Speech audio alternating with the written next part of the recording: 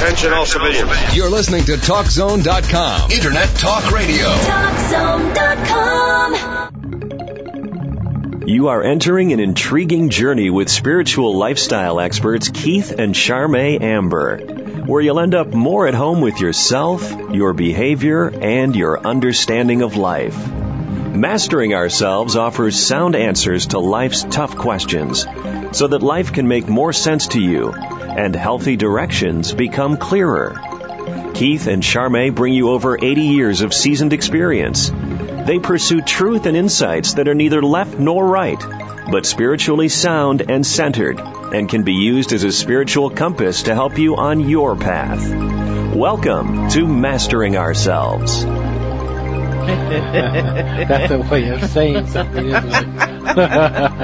I'm sitting here across from my beloved, asking him if he found his hairbrush after his shower today. Because I look like Bushrod.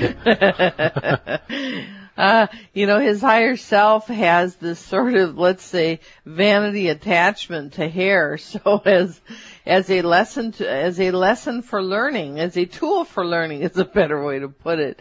He was in this life granted Butchie boy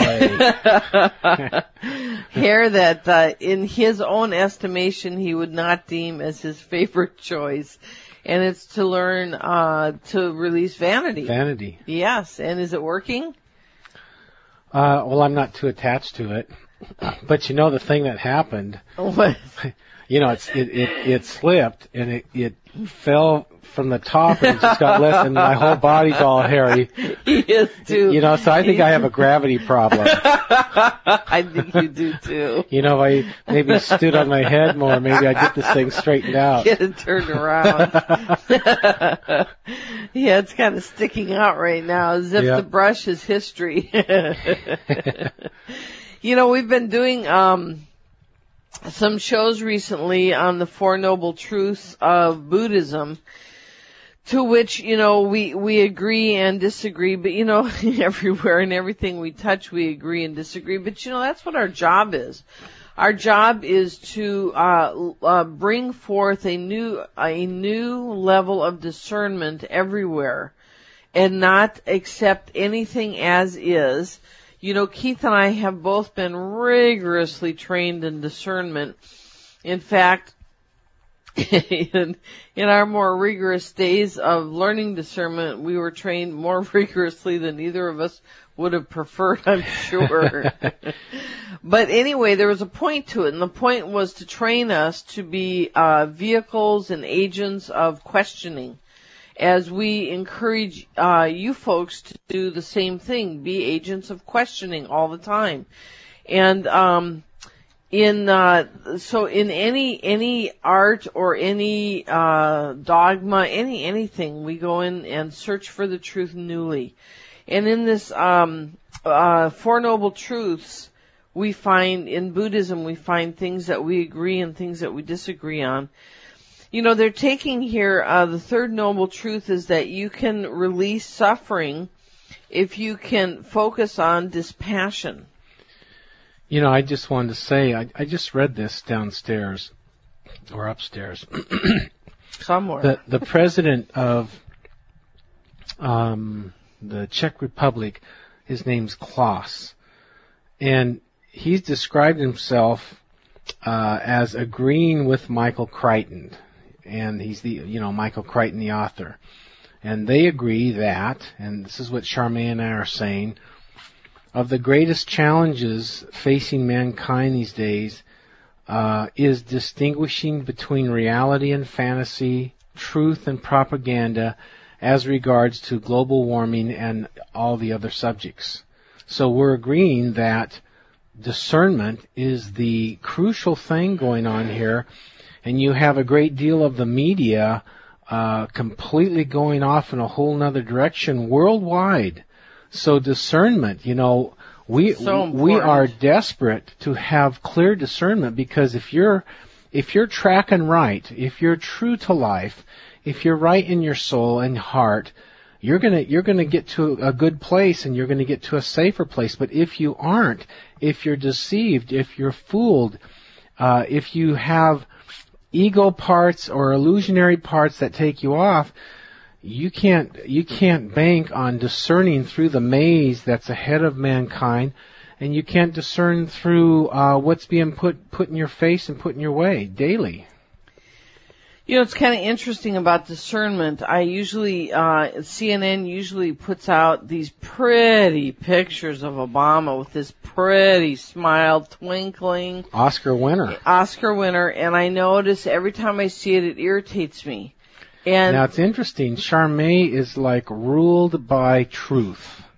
And, you know, she can be very irritable if something is not right with truth.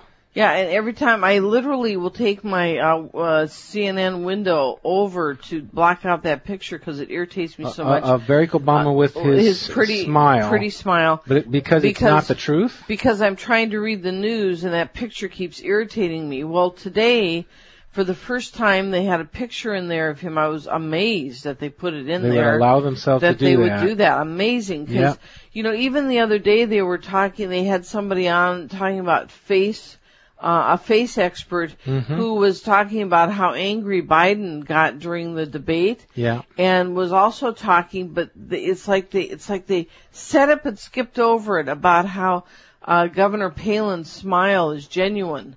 And they didn't say any more. It was like I literally took the thing back to listen to it again because they said it and passed by it. And, you know, they did dwell on Biden's anger quite a bit, but, you know, they don't want to give Palin too much credit for being authentic and real. Anyway, they had a picture up here today on CNN of Senator McCain and Senator Obama heading to the debate. Mm-hmm. And sure enough, it was a picture of Obama just utterly smug. I couldn't believe it. And for the first time, there was a picture of Obama that I could just stare at without any problem. And so you weren't irritated? Because it was the truth. Mm-hmm. The smugness is the truth. That big, pretty, I'm here to fix you smile is not the truth. That's that pretty, I know how to reel you in and get you to come follow me, whether it's the truth or not, instead of the smug. And the smug was, I got you. The polls are showing it, I got you. Yeah. I got you. I duped you all. I am superior. You will do what I say. kind of thing. Scary stuff, I'll tell you. Hey, you're listening to Mastering Ourselves with Keith and Charmaine Amber, your spiritual lifestyle experts helping humanity wake up one show at a time, Monday through Saturday, 7 p.m. Pacific, 10 p.m. Eastern, right here on CRN. We would love to hear from you. Questions or comments at ambers@masteringourselves.com. So we're going to do a little bit more on how to get rid of suffering and how to do unattachment, because attachment is such a huge, huge problem in the world. Here with these Four Noble Truths with the Buddhists, they say that if you could get unimpassioned, you could get out of the suffering. But Keith and I actually want to present a different approach, because passion is so incredibly valuable.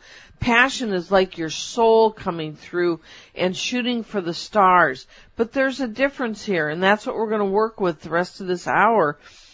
Is it's one thing to be impassioned and attached, and it's another thing to be impassioned and unattached. And one might go, how do you do that? I mean, if you're impassioned, doesn't that automatically go with that you want certain results? But see, that's the trick to it. Mm-hmm. You get impassioned, but then you release it to God. See, if your ego is wrapped into it, you can't let it go. Ego? Did I hear you say ego? Ergo, you can't let it go. I've got this whole page. It's true. That is right where it rests. If you're clean and clear whole spirit, which is surrendered to God's will, and God's will can change any moment, and you'll just go with it, you follow that flow, then you don't stay attached, but you're highly, if not more, impassioned. Yes. You know, it's interesting.